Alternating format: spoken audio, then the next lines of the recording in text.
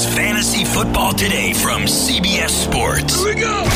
Email us at fantasyfootball@cbsi.com. Here we go.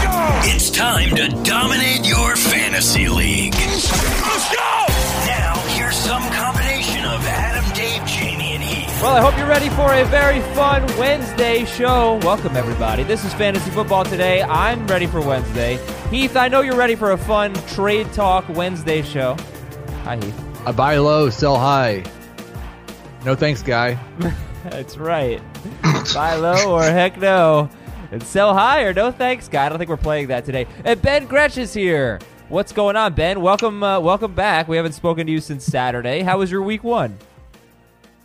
It was good. Yeah, it went well. A lot of interesting stuff. Definitely. I mean, there always is, but a lot of fun storylines in week one this year.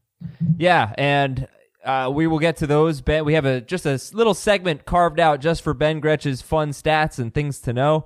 Obviously, buy low, sell high. We're going to do that every single Wednesday. We're going to preview the Thursday night game. Heath has Greg Olsen ranked ahead of O.J. Howard. Repeat. Heath has Greg Olsen ranked ahead of O.J. Howard. Heath, you have Greg Olsen ranked ahead of O.J. Howard. I do? Just letting you know that. Well, here's what I'll say. The numbers have Greg Olsen ranked ahead of O.J. Howard. There's no bias in my rankings. And that's more true early in the week than it will be Wednesday or Thursday when I kind of go through and take more of a closer look at my opinion on things. I will say O.J. Howard was a player I was very, very disappointed in the more I looked into it. Week one, I did not like the fact that Mike Evans was sick and couldn't play his full role, and we still didn't really see a huge bump in target share for O.J. Howard. I did not like the fact that the 2 touchdowns that went to tight ends that were overturned went to Cameron Brate and not O.J. Howard. I did not like the fact that O.J. Howard wasn't targeted downfield as much as he was in Dirk Cutter's offense. I am a little bit concerned about O.J. Howard. Okay. I sent out a couple of tweets yesterday. One of them got about 86 responses, something like that. That was my tweet about if you were writing a 2019 bust column today, who would you lead with? And the other one got like 130 comments, and that was my comment about how... Are these just hashtag humble brags about how big your Twitter following is, or what's going on here? 124 comments on my tweet about how I finally watched the end of the Avengers movie. And it sucks. Like, the last hour is just garbage. Maybe more like a half hour. You know, it was on FX. But, yeah, people didn't like that tweet. I think, Heath, you added it to the thread, right? Yes, we added it to the thread of terrible Adam Aizer takes. I wish you had tweeted. Like, I guess I can just say what you said on the show last night and add it to the thread as well, because it was one of your... Like, you give a lot of good advice. I give you a hard time for like the bad things that you say. You do give a lot of good advice through the season. You help people out a lot. But you said one of the most asinine things you have ever said on a podcast in your life last night. What did I say? So I said this on HQ last night? Yes, that you were willing to drop D.D. Westbrook to pick up a backup quarterback in a 1-quarterback league. Yeah, I think...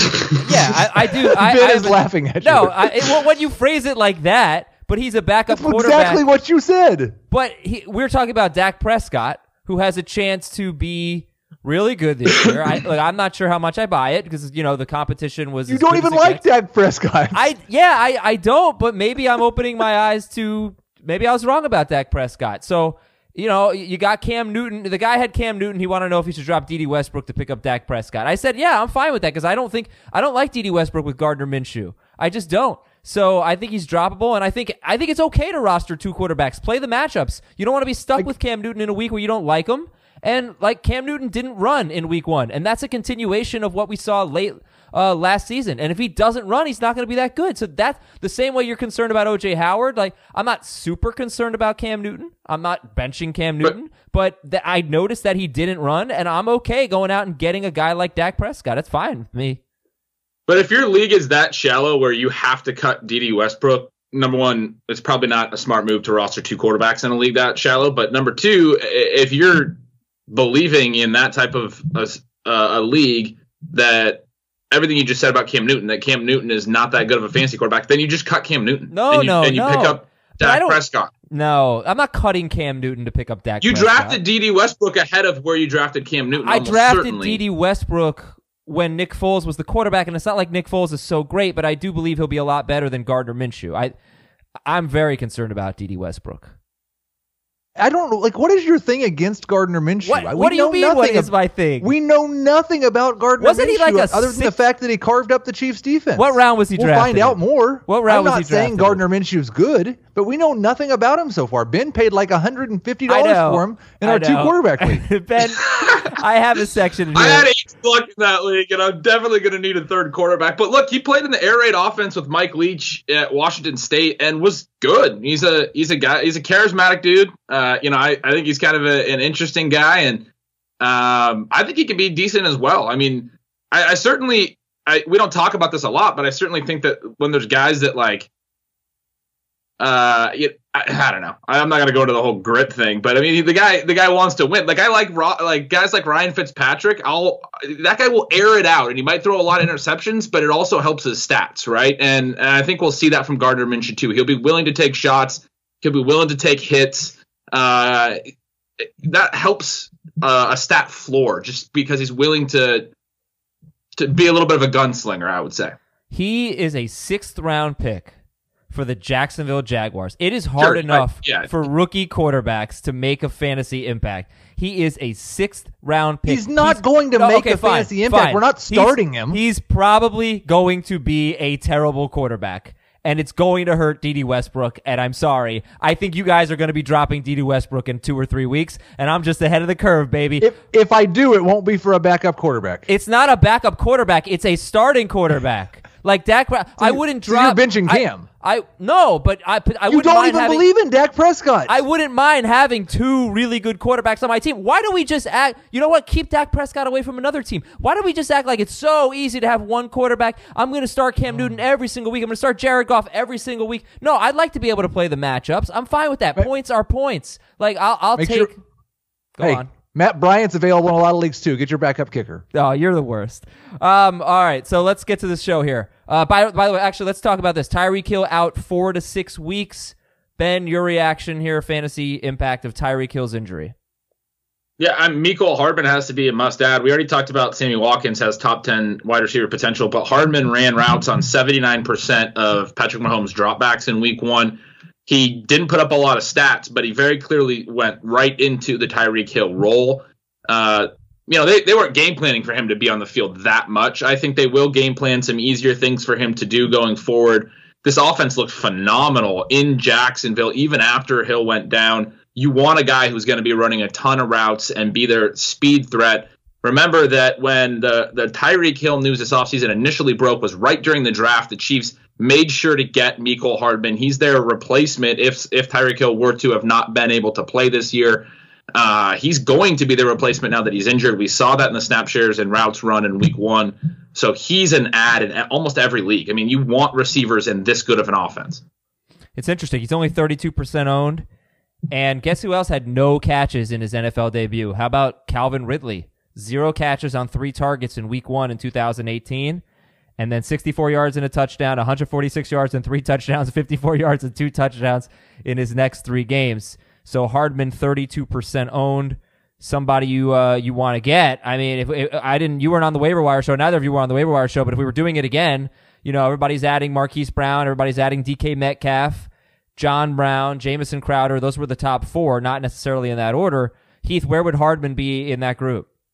Not for me in that group. Like, I agree with Ben that he's somebody you want to add, and he's like, but he would not. He would be behind those 4 for me for sure. I'd probably put him behind Terry McLaurin as well. I was impressed with his involvement in the offense, but I would rather add him. I'd rather add Mecole Hardman than John Ross. Okay, so, I would add Hardman over all of those players. Whoa, are you really? Yep. Wow. Yeah, okay. absolutely. I mean, wait, this is the litmus test for the entire show today. Are you dropping D.D. Westbrook for Mecole Hardman? No. For Mecole Hardman, probably not. That? Probably not. Okay. But Hardman is a guy who 4 to 6 weeks isn't a super long time. All those other guys you mentioned, they're high upside plays, but we don't see wide receivers come out of nowhere. Tyler Boyd was like the one notable exception last year, but come out of nowhere and be top 12, top 24 guys.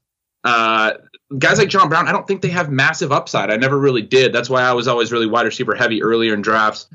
Hardman's a guy that I think has really explosive upside, and that's worth chasing, that you might actually put in your lineup. John Brown just put up 100 yards and a touchdown in week 1 and had like a 27% target share. Yeah, and Josh Allen in a huge passing game script threw for 254 yards on 37 attempts. He still ran 10 times. Like, that's not going to be a high volume pass offense. Yeah, he had a great game, and he's going to have great games, but I think he's going to be pretty boomer bust still. Yeah, sell John Brown to Heath. Get in a league with Heath. Yeah, he's very high on John Brown. I know that. Always, yeah. At Oakland for Hardman, then Baltimore, then at Detroit, then the Colts, then Houston. So not a terrible schedule. Some good, some bad matchups there while Tyreek Hill is out. Who is your favorite buy low candidate, Heath? I'll get one favorite buy low, one favorite sell high from both of you. Heath, who's your favorite buy low? It's really tough to know like which performances people cared about from the elite players, but I would be trying to see if someone was a little bit discouraged by Nick Chubb and the fact that he had a touchdown stolen by Dontrell Hilliard, because he really dominated running back touches in this game, and I fully expect he's going to be the top 7 or 8 running back that we all thought he was going to be. Okay, Nick Chubb. And Ben, how about you? Who's your favorite buy low? Definitely like the Chubb call. I moved him up based on that week 1 performance, even though he wasn't very productive. My guy will be Miles Sanders. He got rush attempts on the first and third carries of the game for the Eagles. So he was in and involved right away. In the past, in these types of game scripts, because the Eagles were behind 17-0 early and 20-7 at halftime, you would see Darren Sproles play a lot of snaps and run a lot of routes. Sproles was involved a little bit, but it's notable that in that type of script, Sanders played the most running back snaps by a lot and ran the most routes, ran 16 routes. Sproles ran, I believe, 9 and Jordan Howard 8 or vice versa, but they combined for 17 and Sanders ran 16. He played about half the snaps in this game. He also got their 2 closest running back rush attempts, two carries from the 3-yard line, and had a 21-yard rushing TD called back. His final line, 12 touches, 27 yards, does not show how good of a sign this first game was. They were playing him early. They were playing him often. Jordan Howard only had 3 touches until late in the game when the Eagles had regained the lead and had a 29-20 lead and put together like a 15-play drive. And Howard got 5 more touches on that drive to finish with 8 touches. And Howard might be the salt-away running back guy based on that, but I was really surprised to see Sanders already getting inside the 5-yard line touches. That's where I would have thought that Howard would have got touches, kind of a veteran deference thing to start the season. Sanders already getting those touches, already running the most routes on the team, even though he wasn't targeted as much as Sproles or Howard, but the routes are a really good indication that he'll be involved in the pass game and already playing the most snaps. Absolute favorite buy low this week. Nick Chubb for Heath, Miles Sanders for Ben, and I'll continue that theme. I know Ben's going to talk about how this is, it takes a little while for rookies to get into the swing of things. It just does, especially running backs and David Montgomery. I mean, we talked about it on Friday after the Thursday night opener. I think David Montgomery is a good buy low. I don't know if you're going to get immediate dividends, so hopefully you don't have to start him if you trade for him, but I think eventually the time is going to come for David Montgomery.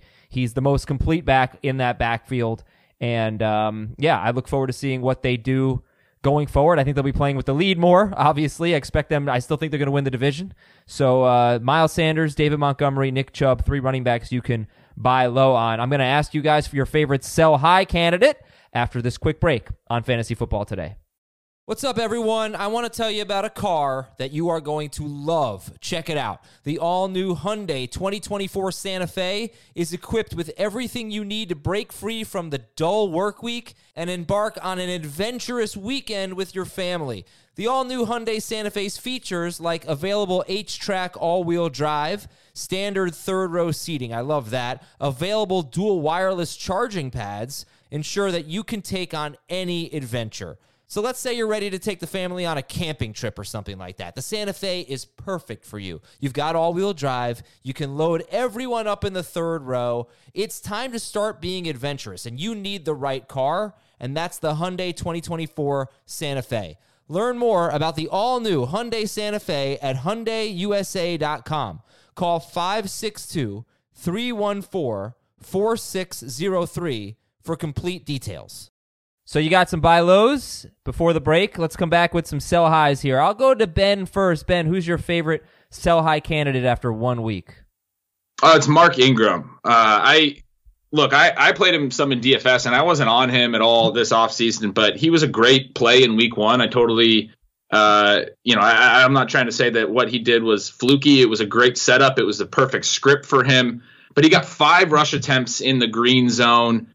Last year's team league high was the Saints. Most green zone rush attempts. That's inside the 10-yard lines. High value scoring opportunities. The Saints led the league last year, averaged 3.4 per game. Ingram got 5 against the Dolphins. Gus Edwards got 4. The Ravens had 9 in week one opportunities. And again, the league leader last year, 3.4. We're probably going to see them more, even if they are very, very efficient offense all year long, more in the 3 to 4 per week range. The fact that he split those opportunities with Gus Edwards is the more notable thing for me. Both drives where he scored rushing touchdowns, Gus Edwards got a rush attempt in the 10-yard zone, the green zone, before Ingram scored. And just as easily, Gus Edwards could have got into the end zone before Ingram came on and got those TDs. So very interesting note there that when those opportunities come down, when the Ravens offense isn't as good, he might not have as many scoring opportunities. And then more particularly, we saw again from Lamar Jackson, the same thing as last year. He doesn't throw to the running backs. He's going to scramble if he needs to, or he's going to throw the ball down the field. No running backs got targets except for, I believe, their fullback. So Ingram, great game in week one, but a great time to also see what you can get for him, because going forward, probably not going to be able to score twice in every game, and probably not going to get enough receiving work to be super valuable. Can I just wait? Can I wait until after he plays Arizona and the Chiefs and then sell him? Yeah, I mean, that works too. Because he might score 2 times this week and next week. I honestly had not looked at his next 2 matchups. I don't have him anywhere. I didn't draft him anywhere, but that's fair. Maybe we should save this for week 3. But it's a good point. I mean, all right. So Mark Ingram for Ben. How about you, Heath? Who's your favorite sell high? We're just only talking about running backs today, because I'm going to talk about the guy one spot ahead of Mark Ingram in the week 1 standings. Marlon Mack had 22 yards on 8 carries in the first half of this game, picked up over 50% of his rush production in terms of yards, and his only touchdown on 2 third-quarter rush attempts. Once again, 0 targets, no involvement in the pass game. I'm just scared, just as scared as I was before this game, and I'm hopeful that this performance made somebody think, oh, he's going to be fine. He could still be a top 15 running back, and I'm selling him to them. Yeah, I had the Colts. I don't know what to make of them. Maybe Jacoby Brissett's going to have a good year, and if he does, then Marlon Mack and T.Y. Hilton, look, I guess you could sell high. They're both coming off great games, but maybe they can be a lot better than I thought they were going to be, so I'm a little bit hesitant to sell. It's possible that they have a good quarterback. I don't think he's going to be a great quarterback, but if he's a good quarterback with that offensive line, I think Mack and Hilton are going to be close to must-start guys. I don't think they're going to be like tremendous players, but I think they're going to be close to must-start. Sure. Heath. Yeah, I don't know. All right, you could sell high and him still be close to must-start, and it'd be a good decision. So what would you look for? Like you're not going to get Nick Chubb for Marlon Mack. What would you try to get for Marlon Mack? Gurley? Oh, I'd love Gurley. That'd be huge. Yeah, what about Stephon Diggs and Adam Thielen? I mean, those are guys I would grab or try to acquire for Marlon Mack. The Vikings only threw 10 pass attempts in week 1. That's crazy. It's the third fewest in a single game over the last decade, which is, we're talking about thousands of games over that span. We always expected these guys to be high target share guys in a low volume passing offense, and nothing we learned in week 1 really changes that. The Seahawks last year threw the fewest pass attempts in the last 5 seasons. They averaged, I think it was 27.6 per game in the high 20s. The Vikings at 10 pass attempts in week 1 was one of the biggest statistical anomalies of week 1. They'll still be a low volume team. I mean, it's a big indication they want to run, but they'll probably throw 3 times as much most weeks. So Thielen and Diggs, we didn't really learn anything that changed their value other than just the Vikings didn't need to throw at all in week 1. All right, we got a lot more coming up here on the show, including Antonio Brown. I mean, we should probably mention that.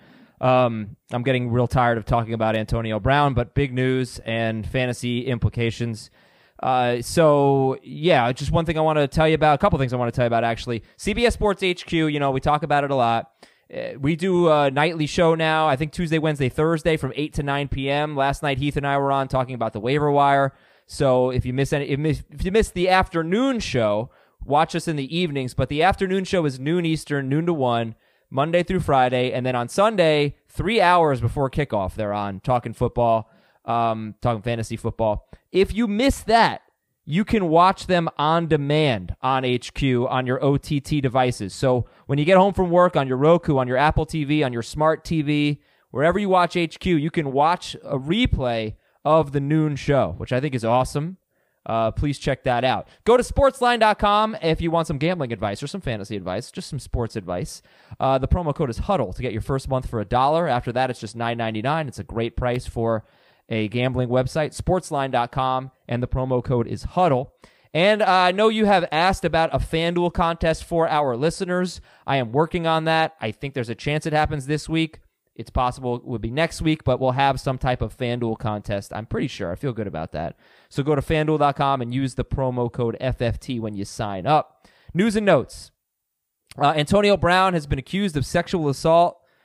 And, like Heath, people are going to make fantasy decisions based on this, right? They're going to try to maybe acquire Antonio Brown dirt cheap, thinking, that maybe nothing comes of it. I don't really want to get into the whole situation, but there is some fantasy impact. If you want to talk about it, I don't want to put you guys in a spot where you're uncomfortable talking about this. But, what would you tell fantasy owners right now about this Patriots wide receiving unit? I'm just holding right now until we get more information. I don't know that we have enough information to make any sort of action, and I think it's better just hold. Okay, fair enough. Obviously, you know how to evaluate these guys if Antonio Brown's not there, because that's what you did when you drafted. Anything on Joe Mixon right now, guys? Do we know anything about his status? I've still seen I saw a little bit of optimism that maybe it was just a sprained ankle, but nothing after that. Okay. So I'll run through the notes here. Mike Tomlin optimistic about Juju Smith-Schuster playing this week. The Jets acquired Demaryius Thomas for a 6th-round pick. They get Cleveland on Monday night. Ben, does this matter to you with the Jets getting Demaryius Thomas? Not even in the least. Okay. Speaking of the Jets, they could be without C.J. Mosley, their linebacker, and Quinnen Williams, their defensive tackle. So it could be a huge week for Nick Chubb. And Odell Beckham's going to keep wearing his watch, so, don't break it. Cleveland running back Dontrell Hilliard is in the concussion protocol. Bill O'Brien expects Kenny Stills' role to grow, and he's widely available. Ben, what's your interest in adding Kenny Stills, who did score a huge touchdown for the Texans in Week 1? It's pretty low. His role wasn't very big. He ended up with 3 catches, but 2 of those were on design jet sweeps where he got little tip passes, and they went for a combined 0 yards, and then he caught the big touchdown late, and he finished with the 3 catches, 37 yards, but all of those yards were on that touchdown play. His role was very, very small, so even if it grows, we didn't see him get any targets really in the normal flow of the football game throughout the entire game, frankly, until the very last play when they were using his speed to go vertical because they needed to. He's not a priority for me right now. All right, that's Kenny Stills. Some defensive injuries. Garyon Conley, we saw the scary hit that he took and got taken off on a stretcher, but he may actually play this week for Oakland. But they are losing their rookie safety, Jonathan Abrams. He may go on IR. That's a tough blow for them as they get the Chiefs this week. Tampa Bay safety Justin Evans is on IR. Oh, Heath, has Cam Newton ranked? I'm not going to tell you. You're going to have to wait to find out. Arizona right tackle Marcus Gilbert's on IR. But meanwhile, back to the Thursday game. I skipped a couple of important ones. Peyton Barber is going to start. Great. And Greg Olsen plans to play, but it's a short week, which he said is not ideal. So right now he plans to play through a back issue. Detroit right tackle Juwan James has a knee injury. Houston signed Nick Martin to a 3-year, $33 million deal. Great performance by that Texans offensive line. Somebody gets a contract extension out of that. Okay. Washington defensive tackle Jonathan Allen has a sprained MCL. Minnesota cornerback Mackenzie Alexander is going to miss some time with an elbow injury as they get ready for the Packers. And Denver wide receiver Tim Patrick broke his hand. Heath, we take a quick look at the most added list. The top 5 most added players are John Ross, 49%. Marquise Brown now up to 71%. And the most added list, that it ranks people based on the change in ownership. So Ross went up the most. Brown went up the second most to 71% owned. Malcolm Brown is 54% owned. He's third. Giovanni Bernard still just 38% owned. He's fourth. And Terry McLaurin, 21% owned. He's fifth. I threw it to Heath, but actually I want to throw it to Ben because I know Ben had stuff to say about John Ross. So go ahead, Ben. Sorry, Heath. Yeah, no, I've been, anyone who's followed my stuff in previous years before I joined you guys here at CBS knows that I was pretty high on John Ross, which worked out swimmingly last year. Just absolutely crushed for all my leagues. But interestingly, his year last year, a lot of people have commented on how bad he was, how bad his efficiency was. He led the NFL in uncatchable target rate. So 50%, a full 50% of the targets that went down as going towards John Ross last year were uncatchable. That's a big reason I wasn't talking about him a ton this offseason, because I just thought the connection with Andy Dalton wasn't great. But we saw a big change in week one under a new head coach. And we also know that John Ross in his rookie season was in the doghouse with Marvin Lewis. There always seemed to be some distrust there. He seemed openly disinterested. Believe me, I watched him very closely last year, disinterested at times last year. But now here in year three, I think this guy still has plenty of potential, was a good prospect, not just a speed guy, had a lot of production at Washington, had 20 touchdowns in his final season, scored in every way throughout his college career, ran back 4 kicks, scored multiple rushing touchdowns and tons of receiving scores. But now he's playing in a Zach Taylor offense. He comes from the Sean McVay coaching tree. And the big note for him and the way that they ran this offense yesterday was that they were heavy 11 personnel, over 80% snaps, and an over 80% routes per drop back for each of 3 wide receivers for the Bengals on Sunday, Tyler Boyd, John Ross, and Damian Willis. And it explains why the team was saying Damian Willis was going to play in A.J. Green's role. That's a separate role from John Ross's role. So we know A.J. Green's coming back. But if John Ross really builds on this first game and has a good start to the season, there's a very, very good chance he would be essentially the Brandon Cooks role in this 11 personnel heavy scheme, which means 3 wide receivers starting and playing a lot of snaps. You'd have A.J. Green as kind of the Robert Woods intermediate target role and deep target role. And then you'd have Tyler Boyd as kind of the Cooper Kupp clone as the slot guy and move guy. So big news on John Ross long term that he wouldn't necessarily lose his playing time when A.J. Green comes back. Yeah, he'd probably lose some production, but not playing time. That's a good start. Sure. I just I don't disagree with anything Ben said, but since you didn't come to me after you said you were going to come to me and I had something so ready to say, I don't understand why John Ross and Marquise Brown are now more owned than Giovanni Bernard. Well, because Gio first of all, Giovanni Bernard did not have a touch in the game until Joe Mixon got hurt. So if Mixon is in, I don't think you're getting anything from Giovanni Bernard, which was the case last year. If Mixon is out, you have a must-start player. But no one knows if Mixon is in or out. Right, but if you don't need a none running of back these other this guy week, are must-start players. But if you don't circumstance this week, if you don't need a running back this week, why are you going to your waiver wire to get Giovanni Bernard when, it looks like to me, it looks like he's a 1-week guy, maybe a 2-week guy, but he's not a long-term solution, and he has no role. He has no role when Mixon is healthy. Because you feel confident that Joe Mixon will stay healthy after the 3rd injury in his 2 years and 1 game in the league. So let's just pick up all the backups. Let's just pick, let's pick up the ones that have demonstrated that they are top 12 running backs when they have a chance to play. We're just added Malcolm Brown to 54%. But he has no role. But Malcolm Brown got 10 carries. Touchdowns. No one's starting Malcolm Brown this week. His role is irrelevant. The only reason you're adding Malcolm Brown is in case something happens to Todd Gurley. Todd Gurley is not currently injured right now. Yeah, okay. All right, fine. That's fine. Okay. They're 38% owned. He should probably be more owned than that. But I was discouraged by the fact I looked at the game log and he had 0 touches before Mixon's injury. He had 0 touches in the first half, and I'm pretty sure it was before the injury. Definitely in the first half, and I don't know exactly when Mixon got hurt, but I think it was just his last carry. Didn't play the rest of the game, and then Gio took over. But, to Heath's point, Mixon is hurt.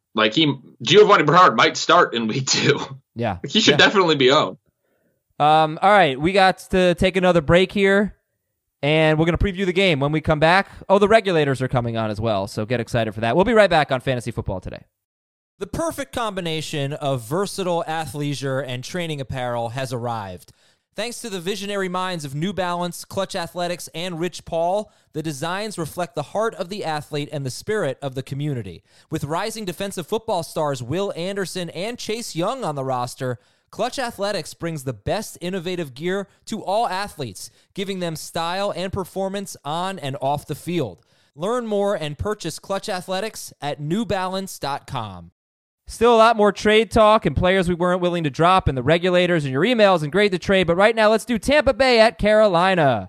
All right, so I was going to say Mike Evans is a great buy low, and I think everybody knows that Mike Evans is great, but there's so much Jameis Winston panic right now that maybe people are panicking on Mike Evans, and I think everybody would be on board with that, but I do want to point out he had 2 bad games against the Panthers last year, and Garrett Bradbury, their cornerback, the Panthers cornerback, has done a pretty good job on Mike Evans. All that means is that you're starting him, but if he has a bad game, I wouldn't freak out about it. So as we look at this game, let's start with the Buccaneers, and let's start with their receiving core. As you can see them on the screen here on our video show, which you should be watching on YouTube, youtube.com/fantasyfootballtoday. Heath, your take on Godwin, Evans, and Howard? I'm just mostly optimistic and wanting to buy low on both Evans and Howard for the course of the season. Mostly very concerned about this week. The epiphany that I kind of had during that game was we really didn't bake in any sort of time for Jameis Winston and this offense to adjust to a new system. We talk about quarterbacks with new systems a lot, and we just assumed they were going to be awesome from week one. They were clearly not awesome during week one against what I still think is not a very good defense in San Francisco. And so I'm concerned in week 2 because I don't know that 3 days is enough to fix anything. Are you still starting Mike Evans? Yeah, probably. You're probably still starting all these guys, but I'm not very excited about it. Are you going to keep Greg Olsen, Mark Andrews, Darren Waller ahead of O.J. Howard? You know, there will be rankings adjustments this afternoon. I am not certain that I'm going to be moving Howard, and I don't think I think the difference is more that I have Olsen ranked higher than everyone else. Looks like Jamie's got Howard at 11-2, Dave's got him at 9. I love O.J. Howard's talent. I'm not questioning that at all, but we've basically gone through 2 years of why doesn't he get more than 3 to 5 targets per game?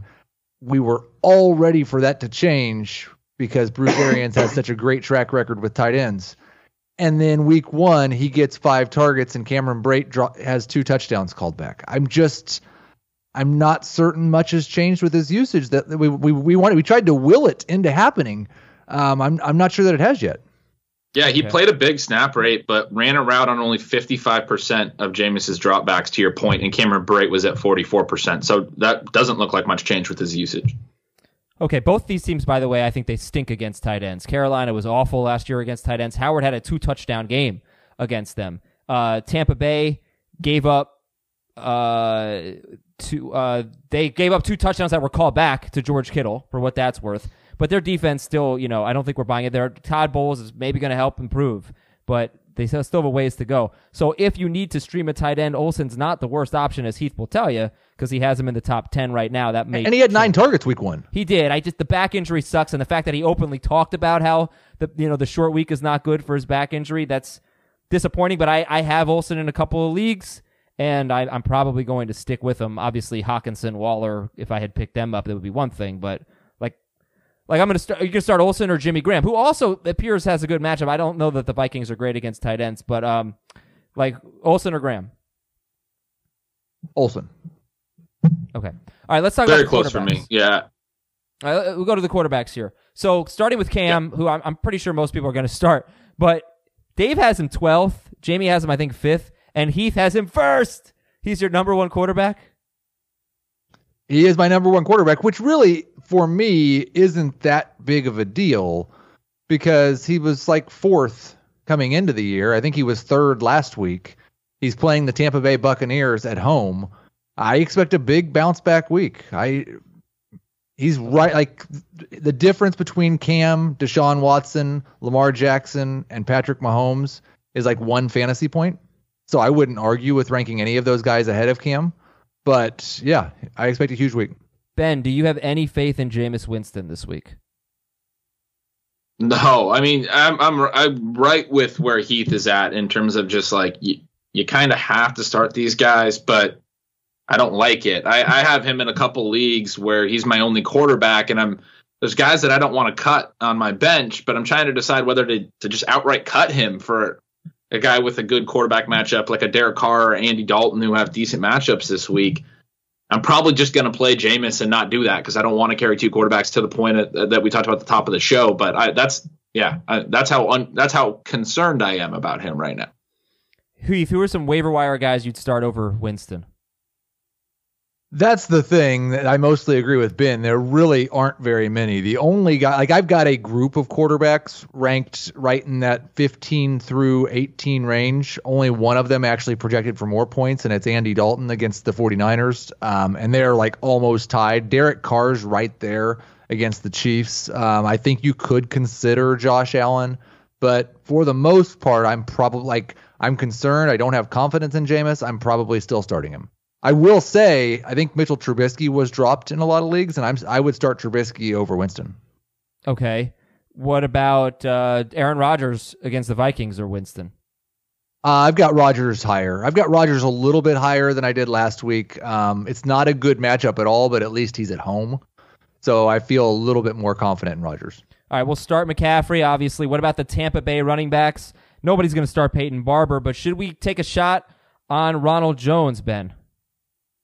You got to be in kind of a dire situation. Look, I was obviously really high on Ronald Jones last offseason. He's my highest this offseason. He's my highest owned running back in my most leagues, and I was very encouraged by what we saw in Week 1. But Dare Ogunbowale ran the team's highest number of routes. He was in on the first third down. He was in on most third downs throughout the game. Jones looked really good on the ground, and he also caught a pass and turned it into an 8-yard gain. I'd love to see his receiving work expand, but right now he's a back that's trying to earn a larger share of the early down work and isn't even necessarily running a lot of routes. I think he ran a single-digit number of routes. I think it might have been 4. Barber ran 12, and Ogunbowale ran something like 18 or 19 and was their primary third down back. So Jones looked very explosive, and there's a chance that if he continues to be very good, he ends up being essentially their 3-down back. He's easily the most talented back of this trio, but he's a hard guy to start right away in Week 2 when the team's saying, and particularly the head coach is saying, that they're still going to keep the same rotation and then only just go with him if he has the hot hand. Okay, would you start Justin Jackson or Ronald Jones? Jackson, yeah. Carlos Hyde, Duke Johnson, Ronald Jones. They're facing Jacksonville. Duke. Then probably Ronald Jones, then Carlos Hyde. Yeah, for me. How about Aaron Jones against the Vikings or Ronald Jones? Aaron Jones.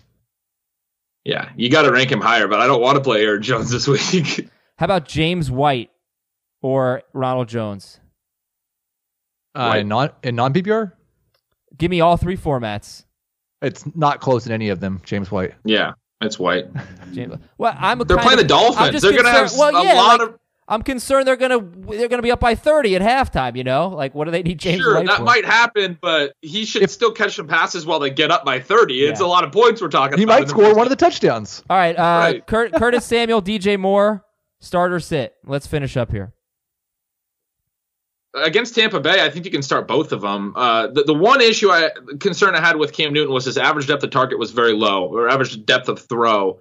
And that's part of the reason we didn't see a lot from Curtis Samuel. I'd hope to see them take some shots here, but I have some faith in him. It's a great matchup. DJ Moore's a must start for me. Unless you're really deep. DJ Moore is definitely a must start. I'm not. I wrote about it on Monday, and I know people still disagree. I'm not starting Curtis Samuel until I see something on an actual football field during an actual football game that looks like it's different than it was last year. We saw almost 80% of their targets went to Olsen, McCaffrey, and Moore in Week 1. It won't be that high every week, but it looks like a clear big 3, and there's not room for a 4th starting option in this passing offense, I don't believe. Would you start DJ Moore or Chris Thompson? Moore. Yeah, Moore. 6 of Thompson's 10 targets came on their final drive in garbage time. Yeah, but they're going to be trailing for more of the game than they were against Philadelphia. So he's going to have more opportunities. Would you start DJ Moore or Devin Singletary? Moore. Yeah, Moore. Singletari's super interesting. Yes, I actually have Moore ranked the highest of any of the receivers in this game. Whoa, I love that. Wow. That's a good take. Okay, I hope it's not a Curtis Samuel week. And the Panthers DST, they're available and they're not bad. It's not a good week for streaming DSTs, so they are not bad. If you were rewriting a 2019 bus column, who would you lead with? Okay, so let's just go through some of the answers I got here. Jameis Winston was probably the one I got the most. I come back to this. Week 8 last season, Jameis Winston threw 4 interceptions, at the Bengals. He got benched for Fitzpatrick. He sat the next 2 games, and then he relieved Fitzpatrick at the Giants three games later. In his next 3 starts, he scored 22 to 26 fantasy points. If you drafted Jameis Winston thinking he was never going to have a bad game and never going to throw interceptions, what were you doing? I mean, I just don't jump off the cliff yet with Jameis. So I don't know. I think people have reacted a little bit too harshly. But Heath, you also make a good point that it could take a little while for him to get going in this offense. Yeah, I just still expect that we're going to have a 4 to 6 week stretch at some point, or maybe longer, where Jameis Winston's a top 5 quarterback. All right, so here's what we're going to do. Yeah, I mean, he still had plenty of air yards, and he chucked the ball around. Yeah, he was bad as a player, but we've seen that at times, and he's still had the volume. So those completions will be there in some games. Here's what we'll do. We'll go through this list of busts quickly, and you'll tell me what you think. Are they actually busts? Are they buy lows? Bustometer? Yeah. Okay, the bustometer. Lightning round. 0 to 10 on the bustometer. 10 is they are definitely going to be a bust this year. 0 is buy low on them immediately. Kerryon Johnson. 3. 7. Woohoo! Concerned, huh? Yeah, I mean, they threw 45 times. They're not going to play that up-tempo most games. He only had like 60 scoreless yards in a game where they played 5 quarters and ran like 80 in the high 80s in play volume. So, yeah, very concerned. Only 2 targets out of 45 and 16 low-value rushes. I always talk about the high-value touches. His workload was not great for an up-tempo game. This offense isn't going to run this many snaps in most weeks, so to see him not produce here was not good. Yeah, bad start for Kerryon. I'm going to be a little more optimistic. I'll be closer to Heath's 3. Whereas on this guy, I'm a little bit pessimistic. I don't think he's going to be a bust, but Stefon Diggs, who Ben talked about earlier as a buy low, I just think Thielen's better. I think if one of those guys suffers from a low pass offense, it's going to be Diggs. I talked about that in the preseason. So, I think he's kind of a bust, but 0 to 10 guys, Heath on Stefon Diggs. 4.5. I agree entirely with what Ben said about them not throwing 10 passes per game. That's not what they want, but Mike Zimmer was so happy with the outcome of that game and how little they had to put the ball in the air and how much they got to run and play super slow. That just really is what he enjoys about football. And so I do think there might be several games where they throw 25 passes, and I don't know that both Thielen and Diggs can be good with 25 passes a game. 4.5. How about you, Ben? 0 to 10 for Diggs. 2. Yeah, I totally agree with what Heath just said, but I just think if they throw 25 passes, Thielen and Diggs will get 20 of them. I mean, that's essentially what we thought coming into the season. Mitchell Trubisky is next on the bustometer. 68% owned now. He was drafted in like the 12th or 14th round or something. How can you be a bust? How are you starting him over Jameis Winston? He is at Denver this week. He was better than Jameis Winston last year. And no, Derek really Carr just had a good game at Denver. Dude, Trubisky had a good 6-game stretch. In his last 7 games, he ran for 23 yards once. More than 23 yards once. He's going to have some bad games. He's going to have some good games, just like Jameis. He's going to have a bad game this week. Was Trubisky better in end-of-season numbers or in points per game? I don't know. He was 12th in points per game. I don't know what Jameis was in points per game, but Jameis played like 4 games that he only played half the game, so are we only counting those as halves? No, I looked at Jameis's starts, and I think he was about 12th as well in points per game. So they were similar. All right, let's move on. How about Damian Williams, 0 to 10 on the bustometer? 3. He got the receiving work. Yeah. 3.5. He's not going to be worth a second or third round pick if it's just the receiving work and 40% of the rush attempts. And LaShawn McCoy looked better as a runner in week 1. And Corey Davis, 0 to 10 on the bustometer. 8. 5.5. I'm not ready to drop him yet. Okay. I mean, A.J. Brown looked like the number 1 receiver and was a really high credential prospect. For him to step right in week 1 and do what he did and Corey Davis to not catch a pass, I'm going 8. Let's take our last break of the show. We got regulators, buy low and sell high. When we come back, we'll be right back. Okay, picture this. It's Friday afternoon when a thought hits you. I can spend another weekend doing the same old whatever, or I can hop into my all-new Hyundai Santa Fe and hit the road. With available H-Track all-wheel drive and 3-row seating, my whole family can head deep into the wild. Conquer the weekend in the all-new Hyundai Santa Fe. Visit HyundaiUSA.com or call 562-314-4603 for more details. Hyundai, there's joy in every journey. Let's do some regulating. Here we go. Fantasy football at CBSI.com. Put fantasy regulators in the subject line. I apologize, I don't have a name for this one. Our league is set up with a $100 fab budget in the settings, but an email from the commissioner communicated that the budget was $1,000. It's a keeper. Sorry, it's a keeper league, and last year was also, highlight of the show. Yeah, last year was also $1,000. So it's set up to be $100, but the email said $1,000, and the last year was $1,000. Without realizing the budget was actually $100, I made a claim on a player for $100 and another claim for $50. I had the high bid on both players, but the first bid cleared my entire fab, and the $50 claim went to a team that bid $10. There were multiple other bids cleared on other players from a mixed bag of people on what the rules were. Therefore, the resolution is complicated. I think all players should go back on waivers for rebid, and the league thinks we should do nothing. I missed out on a great player critical to my team, and I have no fab for the rest of the year.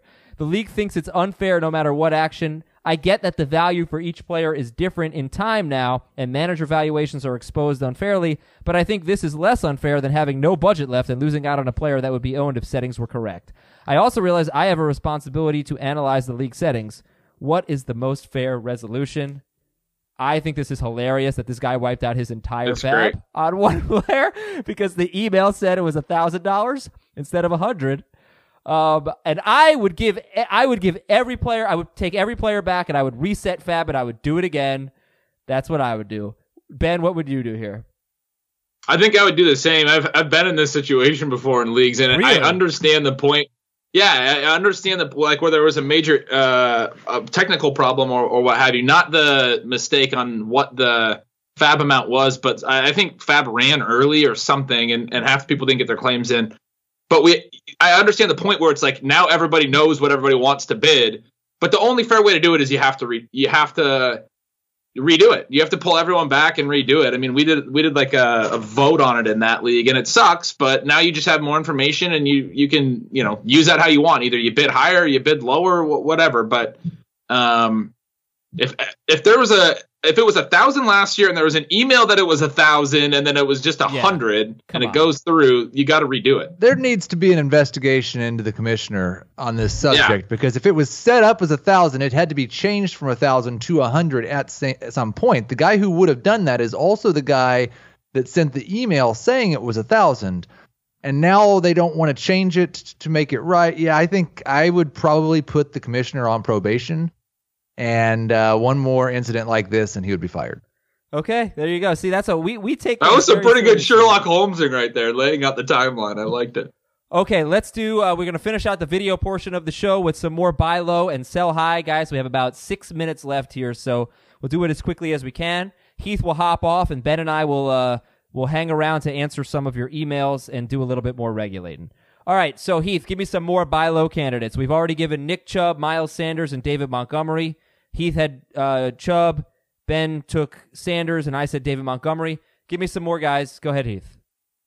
Yeah, I would buy low. Like, it's hard to make trades for quarterbacks, but Cam Newton is the type of guy who I think still has top 3 quarterback potential and just put up one of the worst performances any quarterback will put up this season. So he is someone I would definitely try to target in a league maybe that isn't quite as experienced. I think that there's a chance Todd Gurley could be a good buy low candidate. The touches weren't really that much different than what I expected. He had 15 touches in the game. I had him projected for 17 per game. And I don't think he'll get all the touchdowns like you were hoping for, Adam. But I also don't believe that the plan is just when we get into the red zone, Malcolm Brown's going to score all the touchdowns. And Todd Gurley is just going to be perfectly fine with that. I anticipate he will score plenty of touchdowns. And so if somebody thinks he's not a top 12 running back now, I'd be trying to buy low on Gurley. He's getting 2 this week. They will make up for it. Ben, who else are we buying low on? I'll throw Christian Kirk out there. The Arizona offense was kind of stuck in the mud for 3 quarters, but really picked up. They played really fast. They wound up with a ton of air yards and a ton of volume. We would need to see more earlier in the game going forward, but I think we can cut him a little bit of slack given it was a first-time head coach and a rookie quarterback that it took them a little while. At least they came alive late. Christian Kirk had a ton of volume, a lot of targets, a lot of air yards, didn't have a lot of production. Another interesting note on this offense, Keyshawn Johnson and Demaire Byrd are guys that I would be either on the watch list or be willing to add, maybe on the watch list after their matchup with the Ravens in week 2. The Cardinals ran a ton of 4 wide receiver sets, more than I've seen at the NFL level. All 4 of their top receivers, those 3 and Larry Fitzgerald, ran around on at least 83% of Kyler Murray's dropbacks. They hardly use their tight ends. So they could feasibly have 4 fantasy viable receivers because they're running them all out in routes every time, and they have a lot of volume. That's how you get 0 fantasy viable wide receivers. That scares me. Not to mention the fact that they were garbage for 3 quarters against a really bad team that was a terrible pass defense last year on a per attempt basis anyway. Not when you have 500 air yards in the offense, though. That's the reason. They ran so many plays and threw. I am nervous. I am nervous buying into the Cardinals offense. I still think they're more likely to be bad than good. They already lost their right tackle for the season, and they have a terrible offensive line. I'm scared of them. It's a great test because I am generally on the side of the analytics that Ben is citing here, and Arizona is the darling of that community, and week 1 did nothing to change that.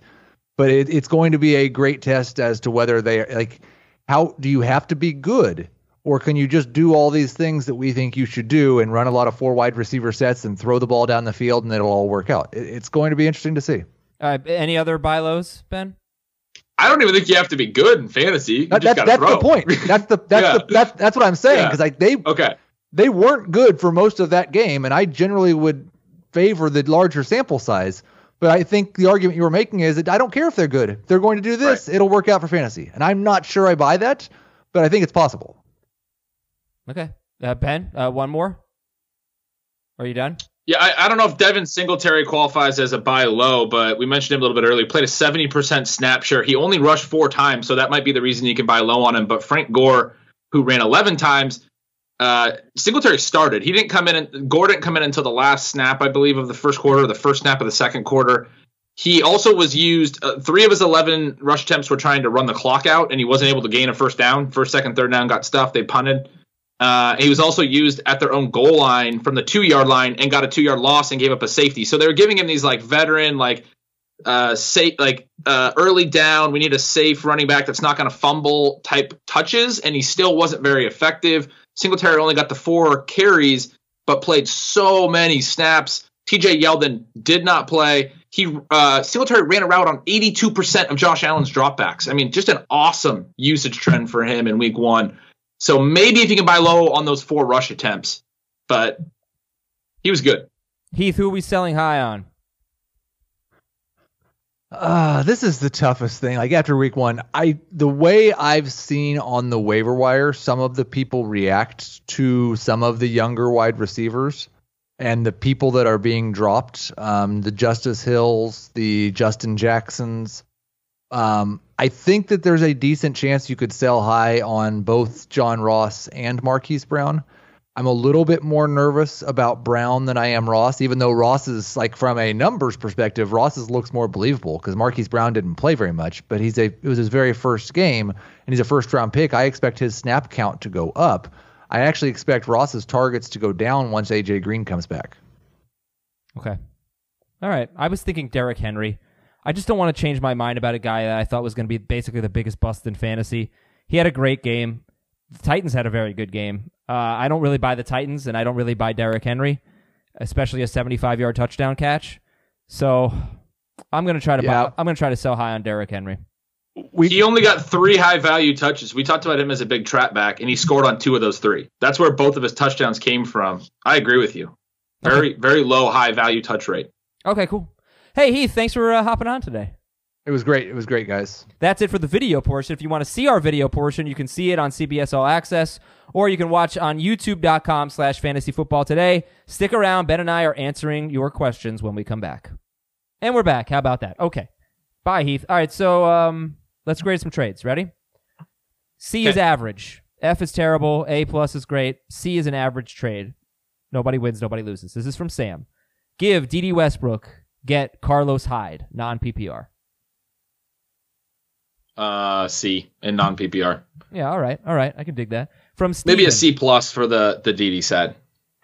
So this is a C- then for Sam, since he gave up Didi. Yes, it's a C- for Sam. I'm sorry, Sam. Yeah. It's okay. You'll learn. From Steven, give up Austin Eckler, get Aaron Rodgers, Tyrell Williams, and LaShawn McCoy.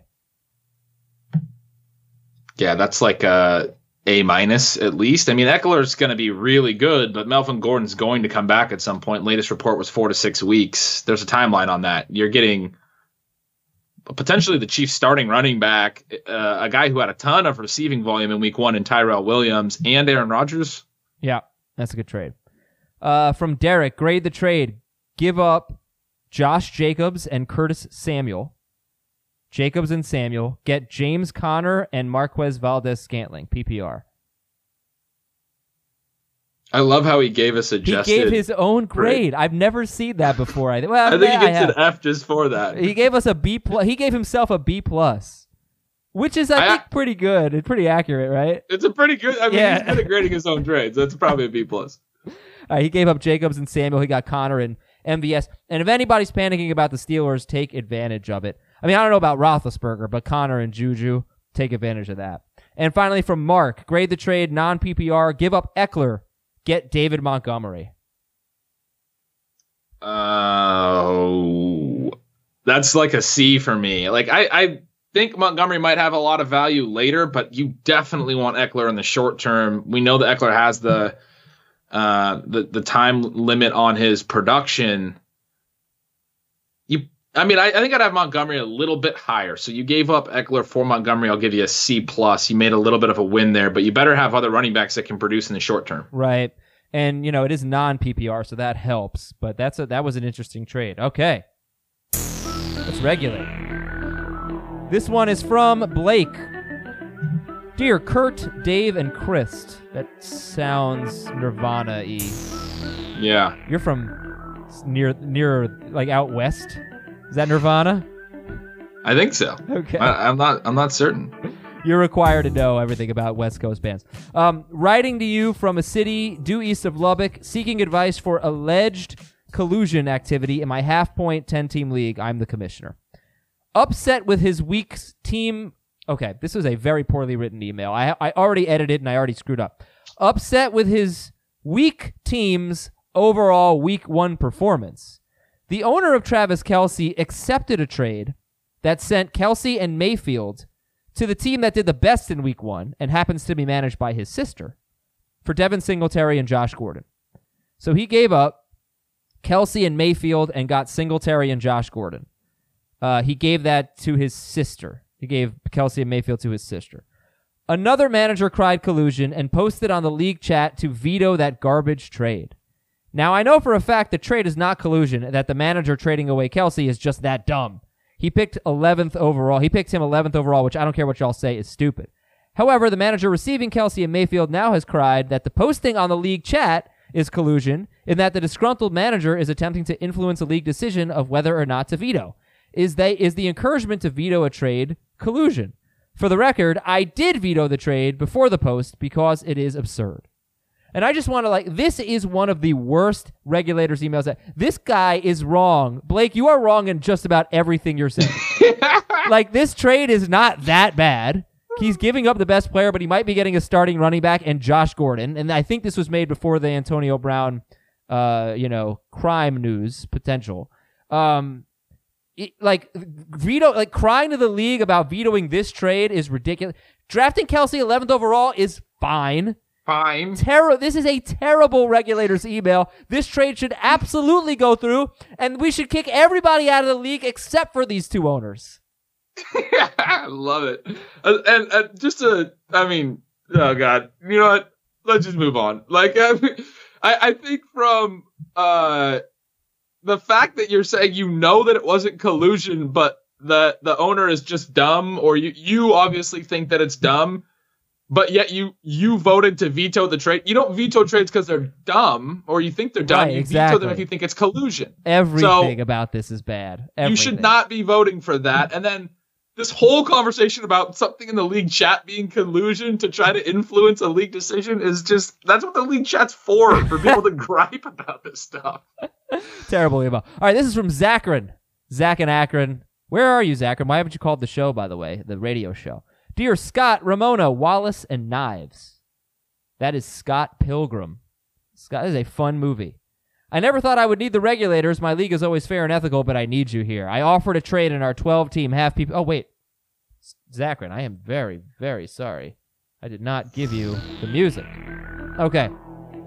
I offered a trade in our 12-team half PPR league. My Austin Eckler and Zach Ertz. I give up Eckler and Ertz. I get Ezekiel Elliott and Brandon Cooks. I purposefully targeted this trade mate to sell Eckler because he loves players that blow up for huge points, and he was weak at tight end. So he'd be giving up Eckler and Ertz for Zeke and Cooks. This is a keeper league, and Eckler would be a good 4th-round keeper, assuming Melvin Gordon doesn't re-sign and Eckler is the RB1 next year. The trade was accepted, and about 30 minutes later, the commissioner texts me and says he's going to reverse the trade. The commissioner stated that the individual I traded with was asked about the trade by other league mates, and then alerted the commissioner that he was, quote, unaware it was a 2-for-2 trade. Thought it was just Eckler for Cooks, not Eckler and Zeke, or not Eckler and Ertz for Zeke and Cooks.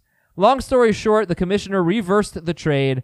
I have validated in mobile that all 4 players are visible when reviewing the trade in one window, and you're asked to confirm prior to accepting the trade. So what do you think? Is this an okay excuse for a trade to be overturned? I thought it was a 1-for-1, not a 2-for-2.